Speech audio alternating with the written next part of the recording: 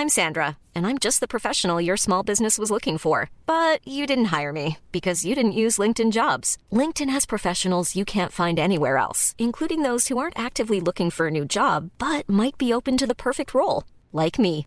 In a given month, over 70% of LinkedIn users don't visit other leading job sites. So if you're not looking on LinkedIn, you'll miss out on great candidates like Sandra. Start hiring professionals like a professional. Post your free job on linkedin.com/people today. Online, on your mobile, and on FM. From the home of time. This is Maritime Radio, Greenwich.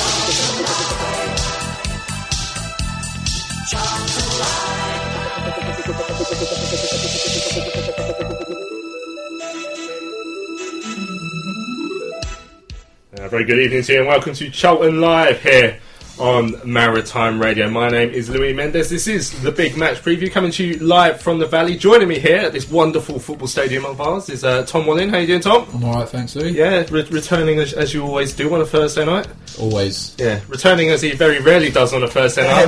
Yeah, mate. Big time now, aren't I? Nathan Muller. How you doing, Nath? Yeah, not bad. Glad to be back. A couple of stressful weeks at work, but I'm back. Managed to find my way here. Yeah. I left some breadcrumbs out last time. So It's because I was worried. just ate myself here. Yeah. It's great to see you again. I'm sure the listeners think it's great to hear you again.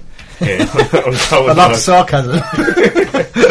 Don't doubt yourself, Nate. Right, on tonight's show we're going to hear from the brand new protest group War, the Women Against the Regime, a female-led protest group. We're going to hear why they've been set up from a spokeswoman. What else we're going to do? We're going to talk about last week's postponement. It was the game against Scunthorpe here. Never went ahead. Unfortunately, it was too chilly. Talk about some rumours surrounding Red Bull and the club. There's been a diversity and equality day here at the Valley. So we're going to hear from Paul Mortimer, Charlton legend. Paul Mortimer, who now works, of course, with Kick It Out as well.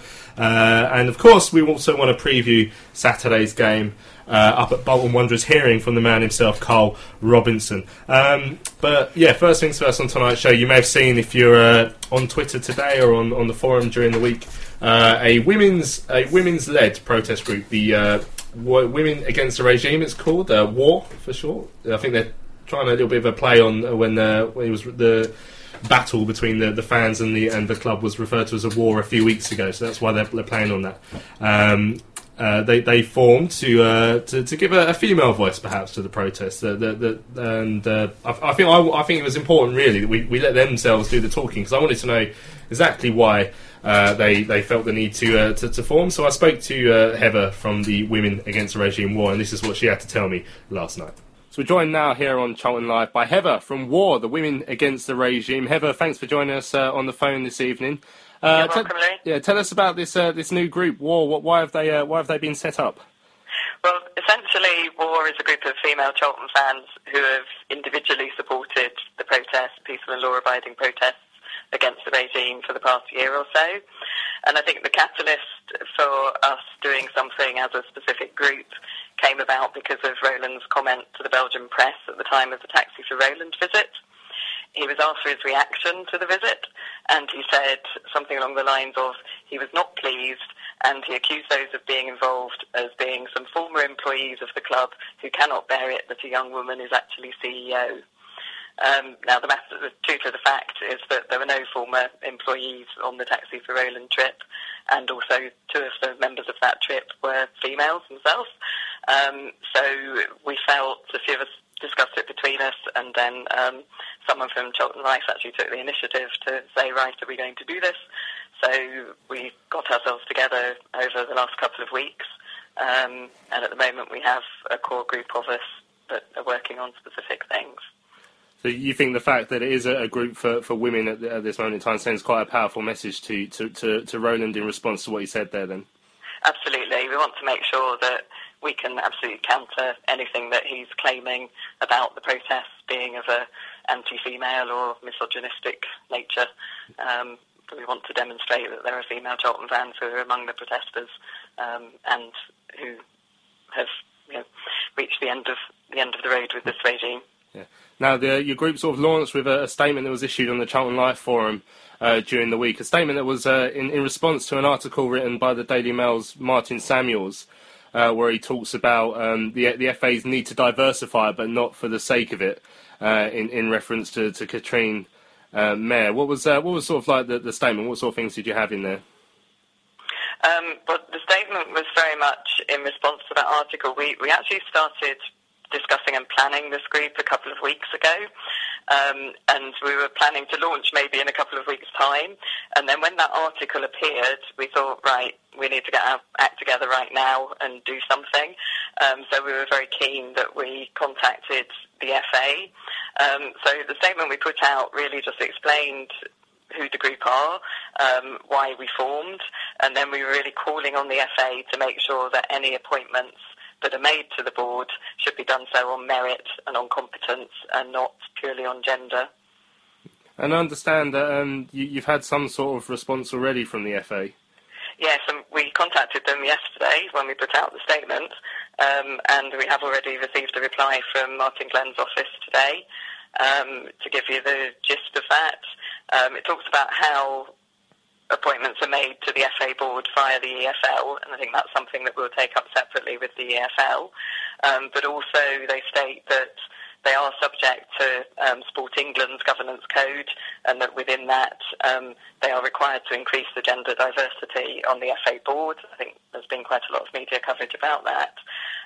What they then conclude is that they are currently considering their options to meet this requirement, but there are no specific proposals concerning any individuals at this time. So do you see that as sort of a positive step so far? I think it was very positive that they responded so quickly, and essentially, obviously, I don't think we were expecting that they would give out-and-out confirmation that Katrine would not be under consideration, but I think we've succeeded in raising our concerns with them and making them very aware of the issues around that there would potentially be around such an appointment. We maybe did it in a slightly different tone from Martin Samuel's article. Yeah. I mean, obviously, there is a need to diversify in the world of football, particularly at the higher ends like the FA and that. Absolutely. There was an interesting article today in The Guardian, actually. I don't know if you've seen it, from Marinda Hyde, who's talking about some people saying that that Katrine shouldn't be involved because of what she's done, but she almost signed off her article by suggesting that Katrine couldn't do any worse than anyone else who's already there. I mean, do you agree with a statement like that? Do you believe that? No, absolutely don't. And as a woman who's made a career in business over a good few years, I've always felt that people should be considered for roles based on their experience and their competence. Yes, if you've got two absolutely equal candidates, then you might look at diversification then perhaps comes into play. And I think it's really important in football that more women are encouraged to be involved in the game and to have a profession in the game, whether that's women playing the sport or whether it's on the actual governance and administration side. But I absolutely believe that it needs to be competent women, and there's nothing worse really than someone being put in a position on the basis of their gender when they're not actually capable of doing the job properly. And I think we've got reasons as long as you like for why Katrine has not been doing a good job at Charlton. So the idea that she could be involved in selecting a future interim manager or deciding on the composition of the FA Cup, for example, I think that would just be really bad for football, not good for football. Obviously, the protests now at Charlton have been going on for well over a year. Card formed probably about a year ago. Card was formed. How are you guys sort of separate from them, or is there an overlap between you guys and Card? I wouldn't call it an overlap. I mean, some of us do know people who are involved in Card, and there are one or two people that we keep in close contact with and make sure that we liaise closely with Card. I think it's really important that the protests are done in a way that makes sense all round, and that different groups know what each other are doing and planning, and then can support each other as appropriate. So that's really our relationship with Card. We'll be in communication with them, but we are a separate group with a separate voice, and set up really for a very specific reason. What's the future hold for WAR, the Women Against the Regime? Well, because we ended up going public maybe a little bit more quickly than we originally intended in response to the Martin Samuels piece. We've still got a couple of basic things to put in place, like making sure that we've got a logo. We want to have a proper Twitter account and be active on that, but that's all just work in progress at the moment.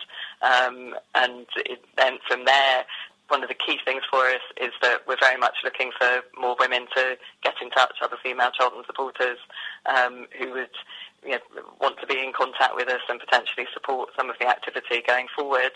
And if anyone's listening to your programme who would like to do that, then if they could just drop an email with their contact details to womenagainsttheregime@gmail.com. That's womenagainsttheregime, all one word, @gmail.com. Obviously, the acronym WAR refers to a comment from Katrine a few weeks ago, where she mentioned it felt like at times she was at war with the supporter base. Is this a war that you're going to be in for the long haul? Well, I'd love them to sell tomorrow, but that's maybe me speaking personally. We'll be here as long as Charlton need us to be raising the female voice in protest against the regime that has dragged the club down to the level that it's at the moment. Yeah.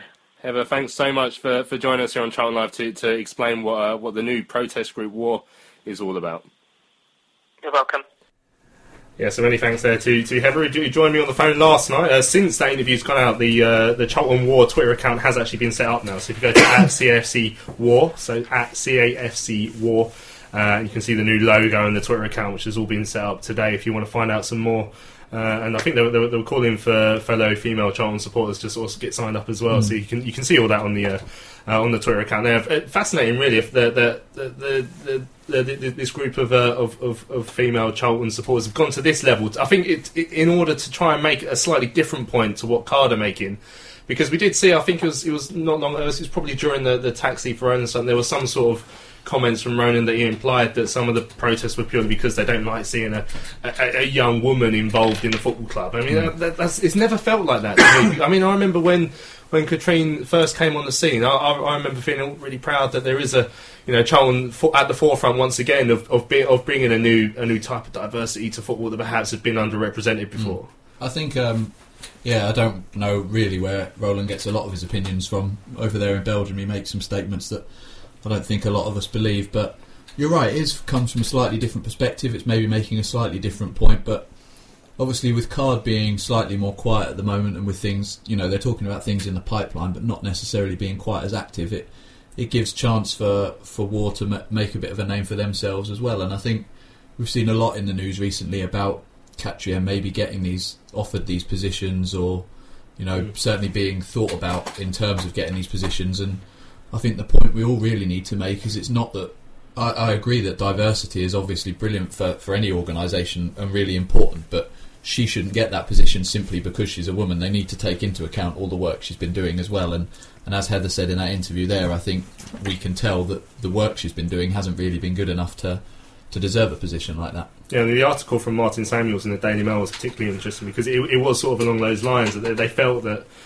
the number one point is the FA do need to diversify at the top of the game. You can't have a game that's for all if it's only led by certain people, and that's old white men. Yeah, exactly, and that's the same. That's the same in all walks of life, even protest groups, and that's why I guess it's in a way it's good to see that protest groups are now diversifying as well. But can you understand, Nath, for like the sort of points that are being made in articles like Martin Samuel saying that you shouldn't really, just because you're a woman involved in football, you shouldn't. I mean, also there is no suggestion at the moment in time that she's been offered anything. From what I hear, but you understand the point that perhaps WAR are trying to make here.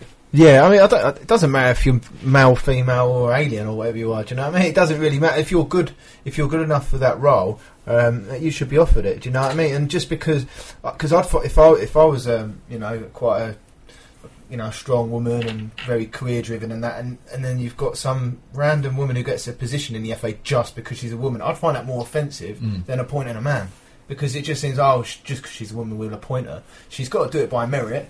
And if Katrien, I agree with you, Lou, when she first came, she came across quite well right at the beginning. And if she carried that all the way through and she was doing a fantastic job here, then every single one of us will be saying, she should be put forward. But it's just because it just seems, apart from Karen Brady, I could be missing loads here, Karen Brady, the Sisu woman, I don't know if there's many more. Well, my knowledge isn't that great of directors, but there's not that many. So it just seems they're just going, oh, because you're a woman, you should be here. It doesn't sit right. So if she, like I said, if she was there on merit, then yeah, I agree, and I think that's sort of what Martin Samuels was saying. We're just doing it just to say, oh, we are diversifying, sort of thing.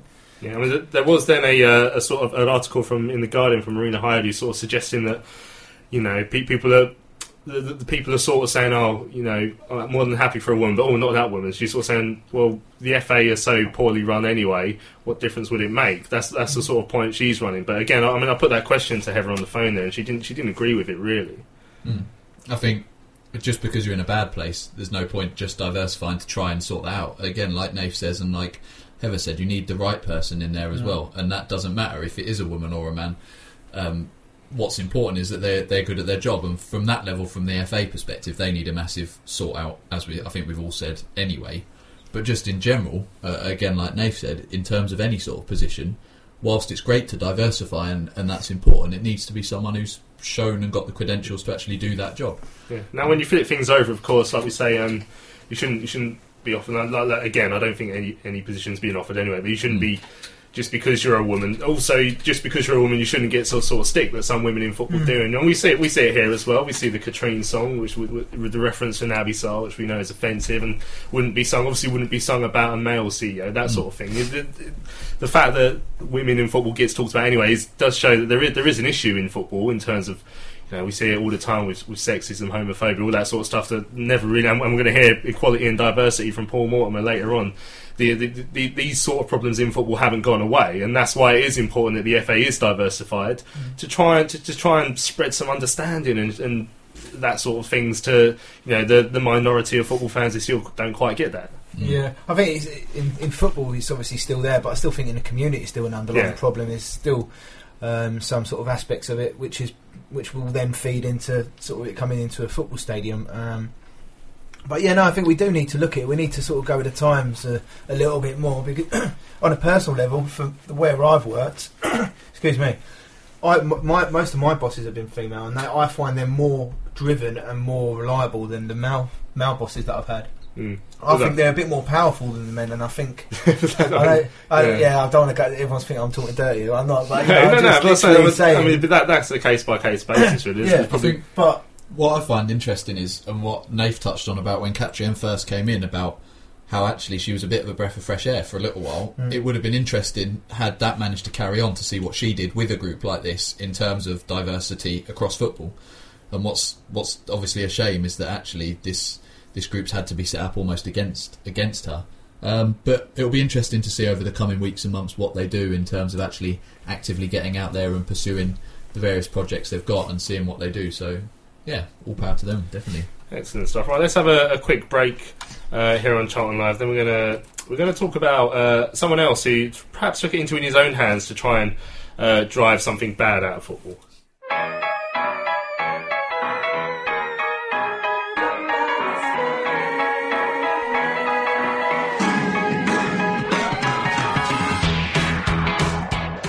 But McCarthy's line, he's gone for it, you know. Oh, what a goal!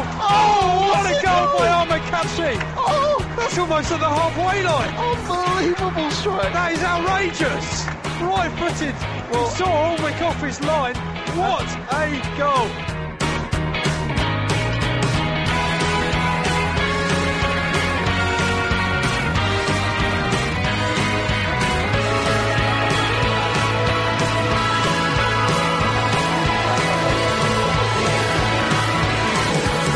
Charlton Live. From the home of time. This is Maritime Radio, Greenwich. Get out of the way, Stroud, you moron! Charlton Live. Where can there be a place in the game for a man of such extravagant talent, a man of such wicked temperament, a man who has been quite rightly dismissed, a man who has now jumped.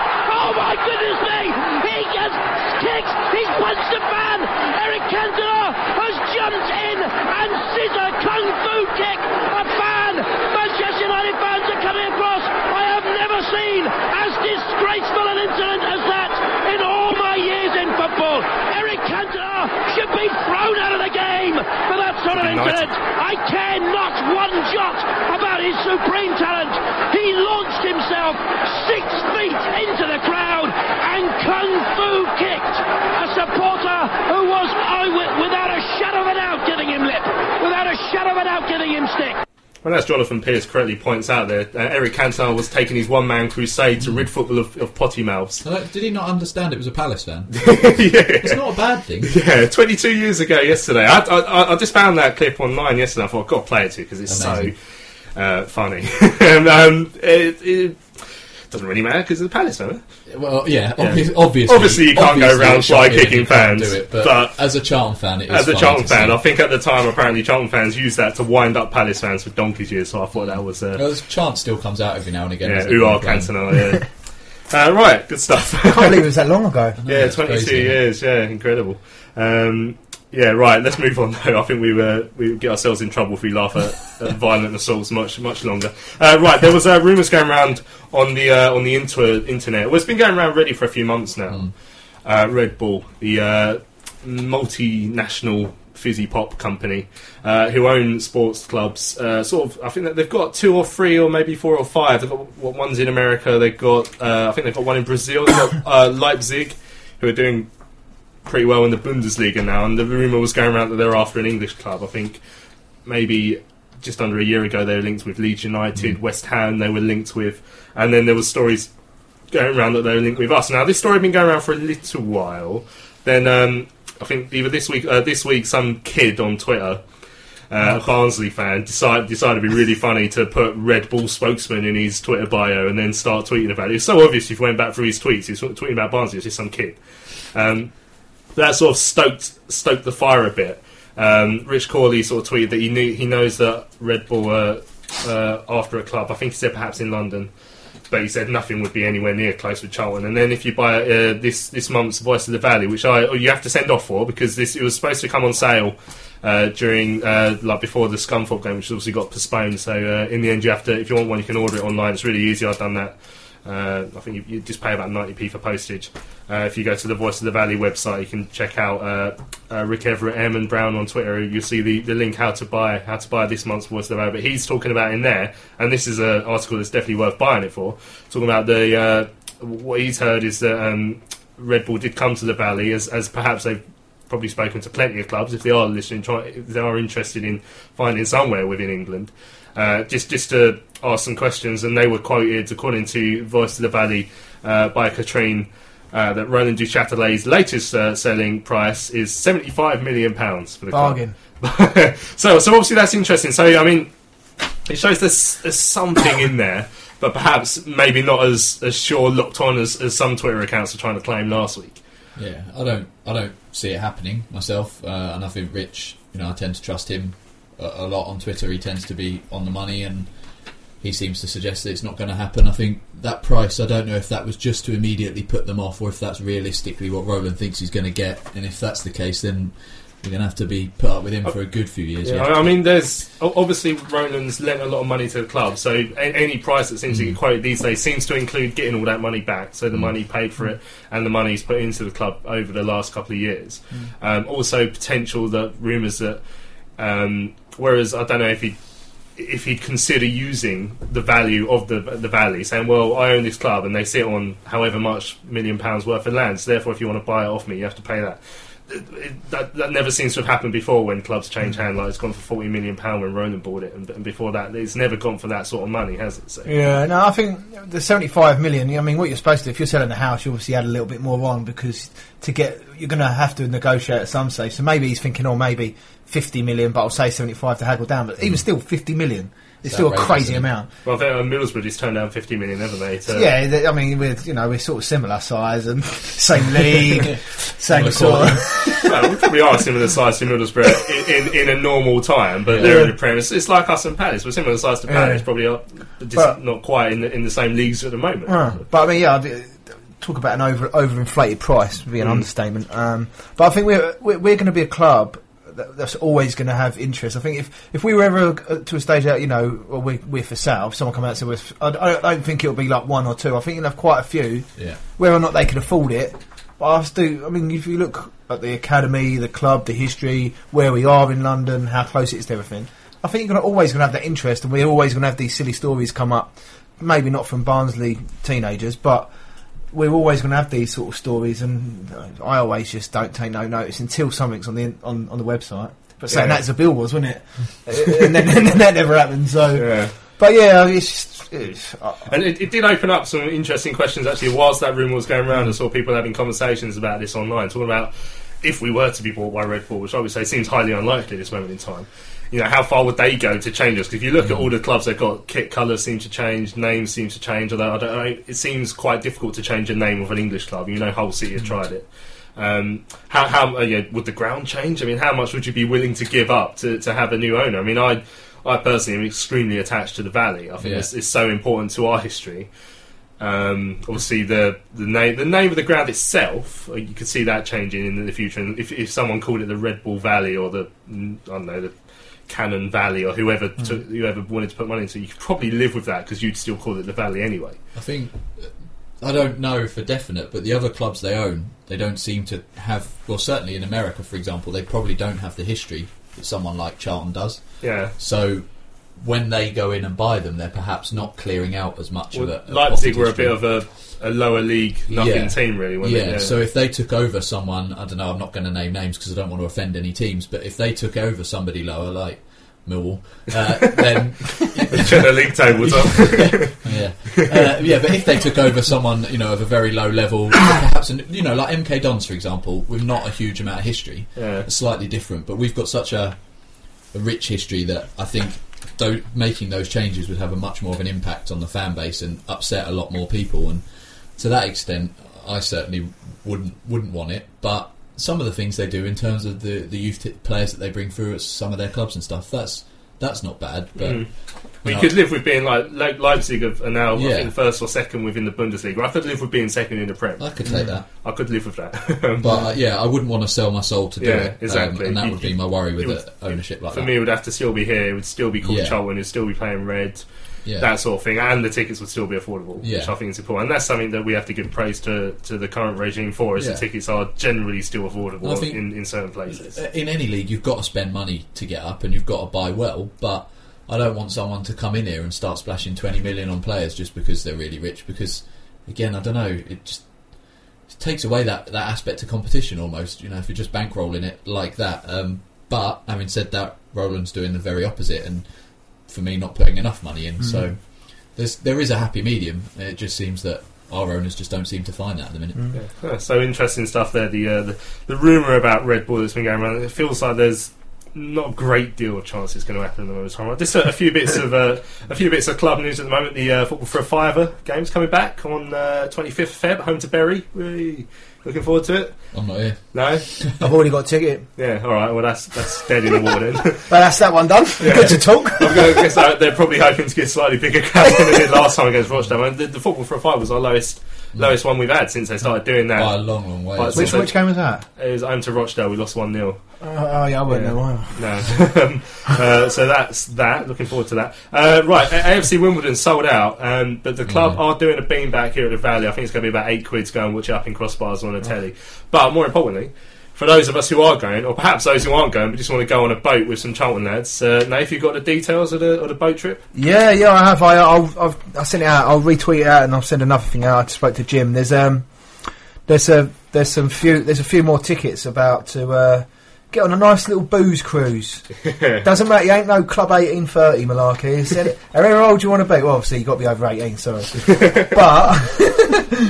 but just getting it. So basically it's it's going to Kingston upon Thames on obviously Saturday the February 11th, boarding at Waterloo, setting sail at 10, and then you'll get to Kingston at 2 for the Wimbledon game. It's 15 quid a ticket, is that right? Yeah, I think so. I just had it up. There we go. 15 quid a ticket. So I mean, I think I've done 3 or 4. Yeah, I've done 2 or 3 of them. They're brilliant. They're so good, especially if you're going to the game. It'd be brilliant because obviously you do all that and then you go to the game. If you're not, I mean, you could still do it and then just go to Kingston and just hang around. Kingston's a nice area, though. Exactly, I don't think they're going to appreciate any drunken Charlton fans going around singing about like Charlton songs or whatever else. Nice Kingston upon Thames. Have some lunch. Look at these hooligans. Well, just the hooligans don't have lunch. Yeah. No, I'm just nothing. Just go on Hooligans empty just have a stomach, good mate. lunch. Nathan's speaking from experience. No, you know. no. So, right. but yeah. So I'll tweet it out now, and then obviously speak to Jim, who will obviously include at CFC Jim on Twitter Yeah. if you want to get tickets Oh, yeah. for the boat Nice and for the boat simple. trip to AFC Wimbledon, which I can heartily recommend if you're the sort of fan who does enjoy a drink and a bit of music. Despite on this the boat. attempt at a plug for it, Yeah. it is actually good. It is, Yeah, it it's is a good. good crack. I've done it a few times and it is good fun. And I think there's still a few tickets going. Right, on last Saturday, we all had a free afternoon because the Scunthorpe game was postponed. Now, they're obviously frozen pitch. Obviously, we're all disappointed because we want to go down and watch the game. So obviously, it sort of helps. At the same time, we're thinking, well, got a couple of injuries. That's not the absolute end of the world from a playing side sort of thing. I actually asked because there was a few questions going around really based upon the. Hey, it's Paige DeSorbo from Giggly Squad. High quality fashion without the price tag. Say hello to Quince. I'm snagging high-end essentials like cozy cashmere sweaters, sleek leather jackets, fine jewelry, and so much more. With Quince being 50 to 80% less than similar brands. And they partner with factories that prioritize safe, ethical, and responsible manufacturing. I love that. Luxury quality within reach. Go to quince.com/style to get free shipping and 365-day returns on your next order. Quince.com/style.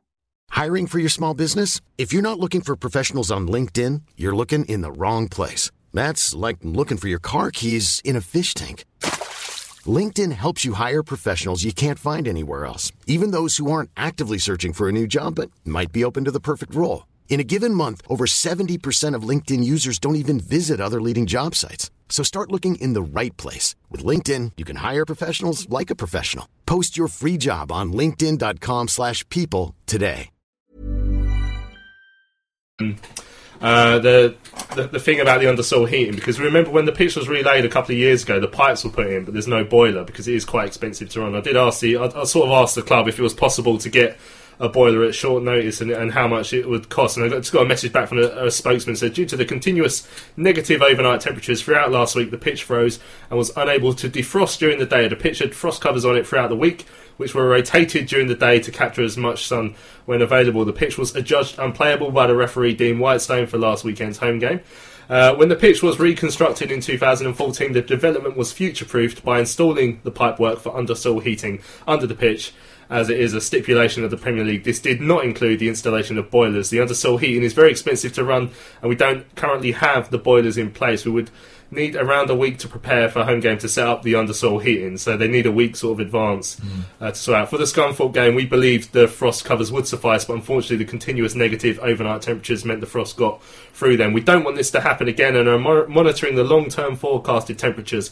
The temperatures have been so low that the first team haven't been able to fully train at the club's training ground this week due to frozen pitches. However, they did train on half the pitch at the Valley on Tuesday and Thursday, with the other half still unplayable. So there you go. So I was asking because I don't know how long it takes to get boilers in, but they're saying it'd take a week's sort of notice they need, and they didn't foresee what happened. So you can sort of understand it, but undersoil heating is obviously quite expensive to run. Then the question goes, well, Roland's got a fair few quid in his back pocket. I think, given the relationship between the owners and the fans, it's an easy stick to beat him with. I think looking at it, I'm not surprised given the weather and stuff that it was called off. I only live not far from the Valley, but as you say, when you find out a story like we've got the pipes but we haven't got the boiler, it just becomes one of those farcical things that fans can leap on and accuse the owner of being tight, as you say, when he's got plenty of money to be able to do it. So one of those things, as you say, it probably worked in our favour because we had a lot of injuries, although as Carl says in his conference today, injuries haven't got that much better. But another week off isn't going to hurt us at this stage in the season, I don't think. What did you guys get up to? So I was planning on then going to go to Dagenham and Redbridge v Bromley, but then that got frozen off as well much later. Luckily, I was just about to leave home, so I hadn't actually left. What did you guys do, Tom? I know you slept in, basically. I just stayed in bed, all day. Sons of Anarchy. That was my day. Yeah, what, they were in bed with you? Yeah. The whole all cast? of them. Yeah, wow. Oh, you dirty little minx. Apart from Ron Perlman, he wouldn't come. Oh, I don't know who that is, so I don't get that He's one. the one with the massive head. I'll show you easy. a photo in a bit. Yeah, easy. I wasn't going to go to the game anyway because I was celebrating my grand old 30th birthday. So, Happy birthday, by the way. Yeah, cheers, thanks. That's why you ain't been here for the last 2 weeks. Just on a bender for 2 weeks. Drowning my sorrows, reaching 30 with my pipe and slippers. But yeah, no, I was... No attached to that pipe, though, is there? No, but yeah, so I wasn't going to go anyway because I had a surprise thing, it turned out, which was really cringy, but... what was it? Tell us about that. Yeah, go on, I wanna hear it. I just went into this restaurant and then a load of his family were there and then they brought over, and at the end they brought over that birthday cake, you know, when everyone looks around. So well, I've got to walk out now. But so that was really cringy. But I felt, I must admit, I was a bit, I weren't going anyway, but it didn't surprise me. But those guys obviously worked hard to try and get it on with what they could. But it could be worse. It could be Southend Groundsman, couldn't you? Yeah, that was a weird one. Yeah, this is your fault. You got sacked for that. Yeah, don't want to get sucked too much into that one because I'm sure there's going to be some sort of legal case going on. Get the headwise out. Charlton Exile on Twitter says Kingston is really not all that upmarket. You'll be fine, Nath. Brackets, you'll fit right in. Another actually saying Kingston upon Terms I thought was nice until I went to, I don't know if it's still there. It's called Oceania. Yeah, I went there years ago. It was one of the best nights I had. I've been to the one in Nottingham, but that was one bit. And then I don't know if Charlton Exile, I was thinking of Kingston upon Hull, which is definitely not upmarket. Yeah, Kingston upon Hull. Yeah, I ain't going up there by boat. Yeah, right. Today at the Valley, the Charlton Athletic Community Trust, along with the club, had a Equality and a Diversity Day. With some local school children, and they had speakers. Had George Lapsley, who's he must be in the under-21s. I think he's got a contract. He's a captain, wasn't he? Yeah, he was the under-18s captain when we won the PLD2 last. He travelled to Leeds as well towards the end of last season. He wasn't actually in the squad, but he's a good little player.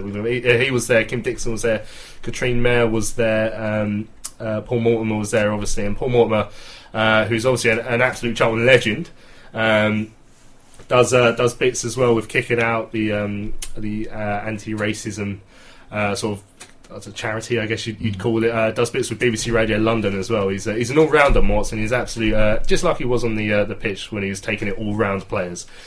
He's an absolute legend. He caught up with Steve Adamson. The club kindly just sent us some audio just from today, saying just to explain what it was about. So this is Paul Mortimer speaking to the club's Steve Adamson about today's Equality and Diversity Day. So Paul, we've just had this fantastic event at the Valley. It's really important, isn't it, to sort of educate people as young as possible about how they need to be inclusive and get an equality. Yeah, I mean, again, this is all about difference. It's all about educating people around how we deal with difference. First of all, we've got to acknowledge that we are all different, unique but different, and that's okay. And as long as we recognise that, we'll be able to get on with each other and accept each other and integrate into society correctly. And you're telling sort of quite a compelling sort of story, obviously, about the times where you were a player. You hope, obviously, society's moved on, but it really shows why we have to do this. That's why I talk about them, because, that's what society was like. I mean, I was talking about football, but people come out of the stadiums that go into society. It makes up society. So, yes, society has changed. It's always, I think, important to make people aware of what it was like, so that they know, number one, how much progress has been made, but number two, that the job is not complete, that there is still a lot more work to do, and to try and empower these young people to actually take part in doing that. We've now have confirmation on Tom's phone of who the man with the big head is. He's got a big head. Yeah, he's got a big head, I'm telling you. Yeah, well, even big-headed people are accepted these days, as we found out on today's diversity and equality drive at the club. I mean, we're making the jokes about that person with a big head, but this sort of stuff that the trust does. I mean, we've had a lot of stuff from the trust recently. What did we have? We had the street violence ruins live stuff. They've done the low sugar thing recently. The Upbeats walk. Yeah, the Upbeats walk recently. I mean, the trust does so much good, and especially people like Paul Mortimer who work with things like Kick It Out and that. We talk about the the difficulties that we have in football. We mentioned that a bit earlier, but there's so much stuff good that football can do, and obviously it's great that Cheltenham forever, particularly the Cheltenham Athletic Community Trust, which wins awards internationally recognised with sports clubs from, they're nominated for awards with sports clubs from other countries that you've heard of, like that sort of stuff. Like they're so good, and this is exactly the sort of stuff that you can do with football. Yeah, exactly. We've always been there. We've always been one of the best, probably the best, in terms of local community and stuff. Like even right now, just in the club today, you've got the youth club on, gives kids somewhere to go instead of just walking around. Even though they probably weren't this sort of freezing temperatures, but everything, like you said, the upbeats and everything. There's so much that this club does, and that the trust does for this club, and it's probably one of the main reasons why a lot of people maybe don't know Cheltenham in terms of football sense, but definitely in terms of what we bring to the community. Just so many different things. There's so many more to mention, like you mentioned, Lou, but. Yeah, no, I think it's great, and hopefully it just carries on, and we get loads more awards, which we seem to be smashing at the moment.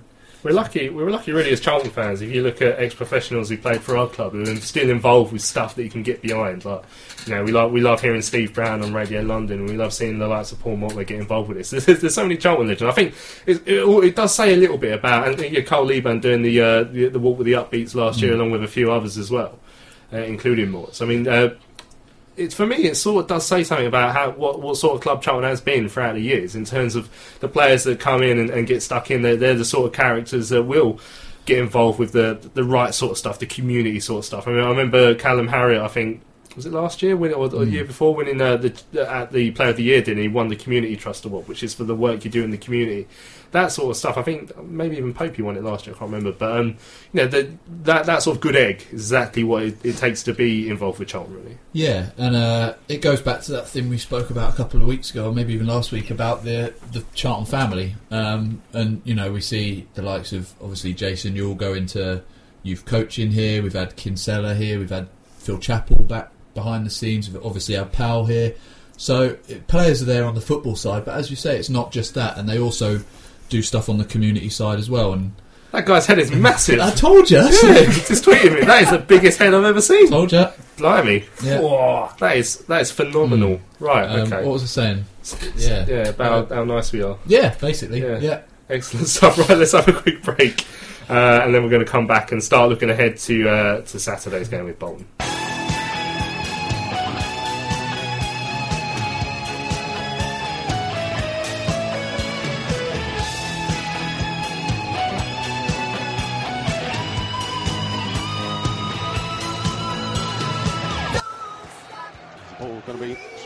Into the box, it's a flick on from McGuinness! Yeah!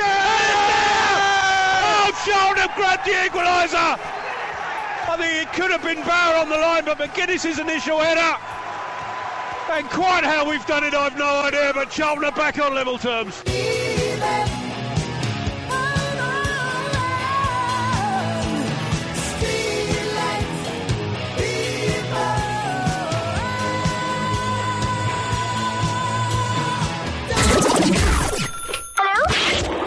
From the home of time, this is Maritime Radio, Greenwich. Let's not make Charlton now into a team who's going everywhere and must win and must be better than the home side. Charlton Live. Now, Flaggy's corner this week, right? He's decided that the man with a big head looks like me when I get older. That's it. Will Ferrell as well, wasn't it? A mixture of you and Will Ferrell. That's what would happen if me and Will Ferrell were sort of merged together in some sort of horrible shape-shifting time. Like The Fly. Yeah, like in The Fly. Like we both tried to go through some sort of shape-shifting machine, went in together and became some giant, weird, big-headed man. Got to try and find a picture of you like that on your Twitter somewhere and do one of those pick joiner things and see if it actually merges into one monster. We'll see. Right, time to look ahead to Saturday's game up at Bolton Wanderers. Obviously not going to be an easy game. I think first things first, we'll go straight into the press day with Robinson, because there's a few things that are brought up when he speaks to BBC Radio Kent's Tony Hudd.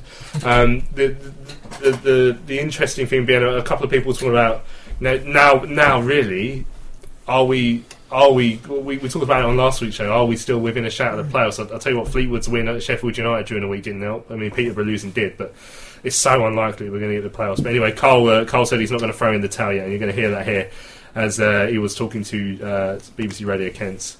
Tony ahead of Tony. What's his name? Tony Hudd. Ahead of Charlton's game off of Bolton Wanderers on Saturday. Tony Bighead. Talking to Charlton manager Carl Robinson ahead of Saturday's trip to promotion chasing Bolton. Carl, the January transfer window is about to close. Are you likely to be doing any last minute business, or will anyone be leaving the club? Yes. Elaborate on that. Listen, I think I've had an awful lot of difficulties in the window last few sort of days in some ways where I've also I can't be selfish and worry about what Carl Robinson does today. I've got to worry about the fundamental factors, the right players for Charlton Athletic over the next few years. And if I've got to miss out on things now because it's not right, well, I have to do so. But what I'm not going to do, I'm not going to put this club in any jeopardy and do some silly things in this silly window in some ways. I'm still after a top signing. I think I still need that in certain aspects of the club. I can't say where. I think it's been unfair on the players that we already have. I certainly think people have to leave the building, yes. There's been speculation about Nicky Ajosi going to Southend. Can you comment on that? I think there'll always be speculation when you've got a player like Nicky Ajosi who's not playing. But I think there's a few clubs who have phoned me over him about his availability. Right now, I'm not too sure whether it's going to be right for us. It might be right for him, but it has to be right for Charlton Athletic, and that's the decision that I have to take. And it's not a case Nicky's done anything wrong. It's not a case of that. It's just a case of I fancy other strikers before him at this moment in time, and that's just part and parcel. It's fair to Nicky. He understands that as well. He totally takes that on board. But we'll see. So you're prepared to be patient?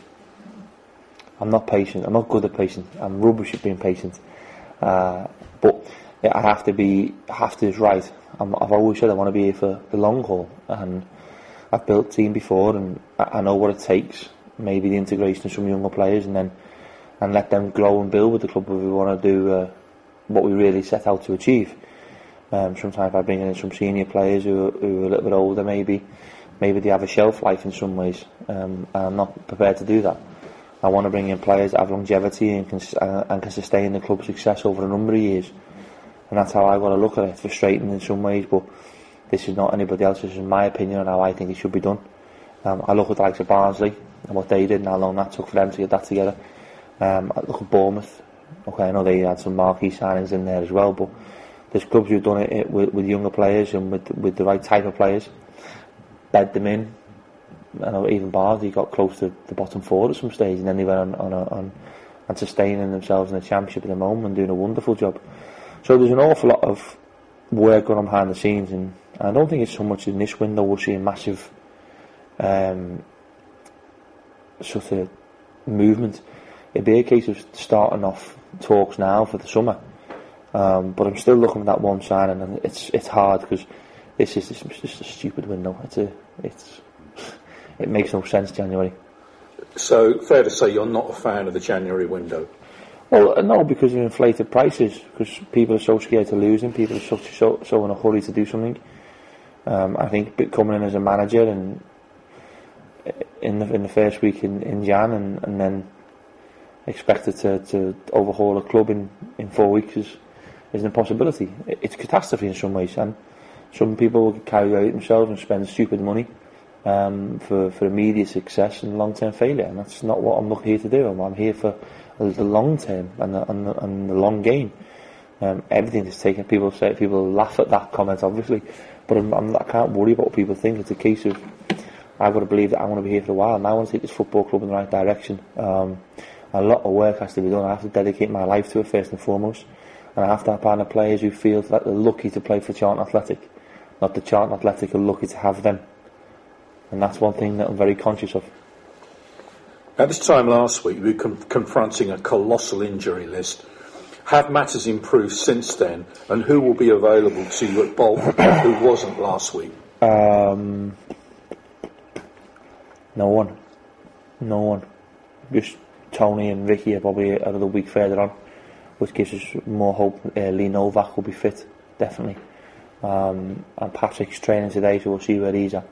But that's his first day of training. So that's trying to play a game. That's as honest and as straight as it can get.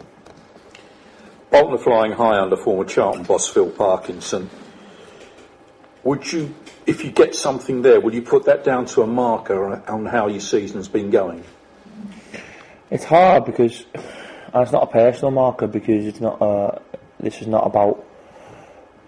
I'm not going to see dramatic change in where I want to go right away, but I've already seen a marker in training.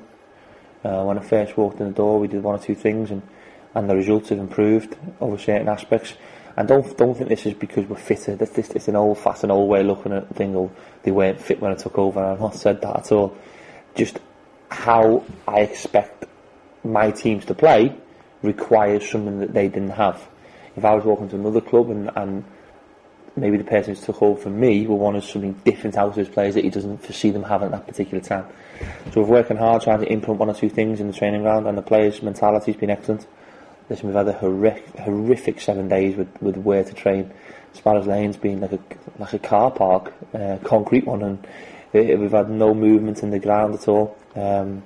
We got half of the valley the other day by double covering the part of it. I believe it's got down to -6 the wind chill today as we're training. So it's going to be a cold one. Owing to postponements, you've got 7 games to play in February. Is that going to determine your season? 100%. Yeah. Listen, you come out of that, I'm not too sure how many games there is to go. But you come out of them games with it's 15 points. So it can put you in touching distance of what you think you can achieve. Nobody at this place is throwing a towel in just yet. I think everybody's talking about next season in some ways. Main fans talking about next season and stuff like that, getting things right now.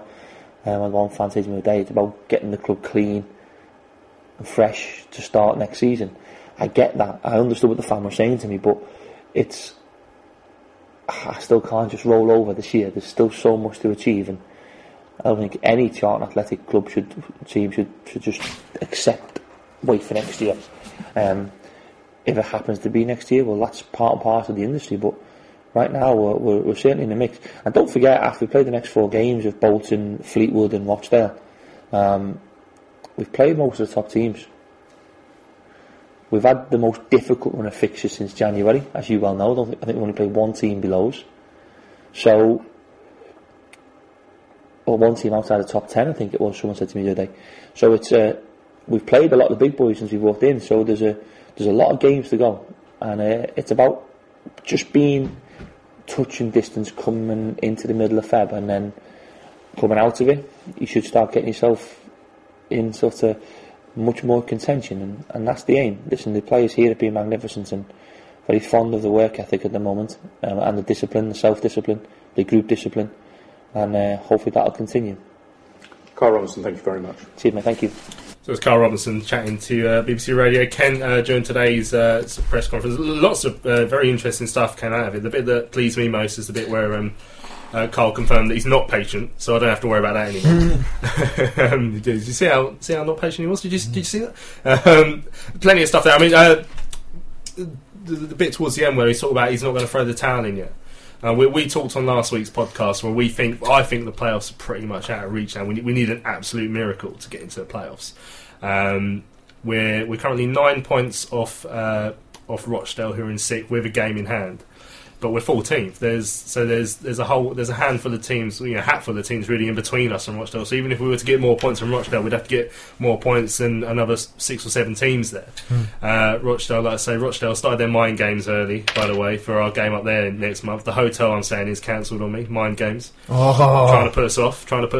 But Carl said he's not going to throw in the towel yet, and maybe we will learn a bit more after this February where we're seeing these 7 games, and if we do come out of it with 15 points, then maybe it's a different story, but that means more than 2 points a game, and I think our average this season's 1.3 something, and since Carl comes in it's even less. Yeah, I think, to be honest, I think we all know that it's very, very, very unlikely it's going to happen. And look, Cole can't come out and say, yeah, we're not going to make it, because he ain't going to get this marquee sign he's trying to get. So if he turns around and says, oh, we ain't making playoffs, they're not going to go, oh, we'll have some more money to spend. So he's not stupid. He's got to put that out there, and he's not going to write off the season in end of Jan. So he's got to be sensible about it. But I think deep down, everyone knows that it's going to be a bridge too far, especially with the squad that we've got at the moment. And especially considering the fact that we haven't even mentioned on tonight's show, but McGuinness is going to be out for a month, maybe 6 weeks or so. Yeah, so we've got Big Nose. Big Nose, hopefully making a comeback for Saturday. Interesting one, the questions there asked about so were we expecting any moves, and Carl said he seems to say an emphatic yes. And then he asked about Nicky Jose. He was linked with the Southend's groundsman's position. He was linked with going down to Southend by the Southend Echo. Other clubs. Carl suggested that other clubs have asked about his availability as well, and he hasn't been playing the last couple of games. Is he someone you'd look to move on? Surely with McGuinness out, unless there's another striker coming, there's no way you'd want to move on Nicky Jose. Nah, I think it's clear that Carl doesn't want to play him or use him in his system, or maybe he just doesn't fit. But either way, like you say, I think if in his perfect world he would move him out, both for him and for Carl himself, and then bring another striker in. I'd like to see that personally, because I think if we have to use a Jose, we're having to use him in a system that Carl doesn't want to necessarily. That would be the ideal scenario, but if not, then you've got to keep him and you've got to use him, because he's still better than no striker at all. Another one that has been brought up recently, El Hadji Bar, obviously not been involved. Richard Corley, the South London Press, reported the other day that looks like we're having trouble moving him off the books still. It doesn't seem to be any manager's plans for this season, does he? No, he's not a fan of. Obviously, Russell weren't a fan, and obviously when Cole came in, maybe thinking, or maybe he could do a job in sitting in one of those two positions, but Ez and Crofty's stepped up, and Joe Rebo's come in, and to be fair, you can't really displace any of them, and it's going to be hard for us to offload him, because someone's got to try and take his wages on, and he hasn't really played much. I don't blame him for not making a move. I think probably only one of us would do the same if we were in his position. It's not really his fault he was given a silly contract, but you'd take it, wouldn't you? Yeah, of course you would. Every single one of us would. But and it is also clear that players got a clean slate when Carl came in, because George Teixeira came back in the team and he wasn't playing under Russell Slade at all. Now, looking ahead to Saturday's game, there's free coaches were offered to the fans. We're sending two coaches for the free seats on the way up, and there's a waiting list for a third. So if you I'll double check with the club how many coaches we fill. So there's two that have sold out or freed out. How can you say that when it's free? It's freed out. Full. They do have words in English for that, don't they? Yeah. So there's two that are full. There's a waiting list for a third. So ring up the club tomorrow and get your name on the list and see if there's enough of you for them to justify doing it. But I don't know, to see if you still fancy it. But we're going there with what looks like Patrick Bowers returned to training today, but it sounds unlikely he's going to be involved. So we're still staring at the same centre back pairing we were looking at last week. We were expecting last week, which was going to be Ezri Konsa and Big Rojo. Now we're up against a Bolton side that are third in the league. They've got 3 games in hand on Sheffield United, who are top, who they're 7 points behind. So if they won their 3 games in hand, they could be top. Certainly one of the teams that are going to be up there or thereabouts by the time it comes to May, isn't it? Yeah, Parky's done a fantastic job there, and I think not only is people a bit wary about Rojo coming back, but also Konsa going back into defence means that splits up him and Aribo's partnership in midfield as well. Obviously, we haven't got really any backups anywhere else, so obviously Ricky's going to be a week fitter, Tony Watt's going to be a week fitter, so that's going to help. And I think he said Novak's now fit as well. So there are players coming back, but I think our first 11 in an ideal world we're not going to have there, and that's this is not a game where you want to be missing players, because as you say, they're on a great run and third in the league and flying. Right, we had a couple of emails into the inbox there just talking about a couple of things we discussed throughout today. Jim Dutton says Rochdale and Oldham, I think people have forgotten how dire those 2 home matches were. It confirmed to me that Slade's pragmatic defensive style wasn't going to bring about promotion. It led to too many draws. It also led to my son refusing to come to the next 3 matches. But who could blame him? Give Robinson a chance. If we don't get promoted, it won't be because we set up defensively. Keep up the good work. That's from Jim. Now Richard Church emailed in regards to to the situation. He says the subject is FA, EFL, and Katrina says, "Hi guys, thanks for being there. Is the heating on? I have turned the heating on. Oh, it is, yeah. It's It says anyway, the governing bodies of football, whether it's the FA or the EFL, have consistently made a pig's ear of it for decades. Them giving a job to an incompetent person like our CEO would be entirely in keeping with their track record. Let them do it. Give them both enough rope to hang themselves." It says, "Oh, now you're onto the Red Bull story." Great. So yeah, it's obviously email was sent there. But thanks for your emails there, Richard and Jim. Right, so I guess if we try and look ahead to Saturday's game, like I say, we know the defensive problems we've got. We know the striker problems we've got. Is it going to be Tony Watt? Is it going to be Nicky Ajose? What are you thinking? I reckon we're gonna. I reckon Noves will start. Obviously, I think Watt will probably have to play. You think Lee Novak will start over Watt and Jose, considering he's only just come back from an injury? Yeah, I think Noves because we ain't really got that focal point. I mean, I ranted for ages after that Millwall game when Watt was supposed to be our centre forward. It was never going to work. So I think Watt's got to come out and come out as an inside forward. He's not a centre forward in my eyes. So I think that's the only reason why I would say Noves will have to play. Otherwise, you're going to have Nicky up there, and lumping it to Nicky ain't going to do us any favours like we've all done all season. So yeah, but. Tom, you got a preference for the striker to start hot top? I think it will be Tony Watt myself. I'd like to see. Yeah, I think I'd like to see him up there. I think just because I don't know how fit he is, to be fair, but Novak hasn't played for a while. Watt at least had 70 minutes the other day. I agree with Nath, he's not ideal up there, certainly in that central role. So I don't know exactly how we're going to play it with him, but I think he'll start myself. So anyway, looking forward to it. Was surely going to be a testing game, and if any of you are going up there, I'll see you up there on Saturday at the Macron Stadium, the returning to the scene of our relegation. I'll put a smile on everyone's faces. Right, let's have some predictions, Tom. 1-1. 1-1. Optimistic, Nath? Well, 7 out of the last 10 have been draws. Last 5 consecutive have been draws, so I'm going to go for a Desmond. Desmond Tutu? Yes. Oh, that's some good stats though on the draws there. Yeah, last 5 been draws. Yeah, I'm going to go for a 3-1 defeat, unfortunately. Right, this has been Charlton Live here on Maritime Radio. Don't forget, if you want to listen to any of our old Charlton Live shows, you can head over to Acast for a podcast, or iTunes, or indeed our website, charltonlive.co.uk. We listen to our old shows you can catch up with. We're going to be back here on Maritime Radio at 7 p.m. on Sunday evening, where we're going to review whatever happened up at Bolton. Hopefully 3 points, but we'll see on that one. Don't forget, if you want to listen back to tonight's show, the rest of the podcast, you might want to listen again to the interview with Paul Mortimer, talking about today's Equality and Diversity Day, or indeed the interview with Heather from the Women Against the Regime. Tom, Nath, thanks you both for coming in. Cheers, everybody. I've been Louis Mendes. This has been Charlton Live on Maritime Radio. Thanks for joining us. We'll see you back here again on Sunday evening.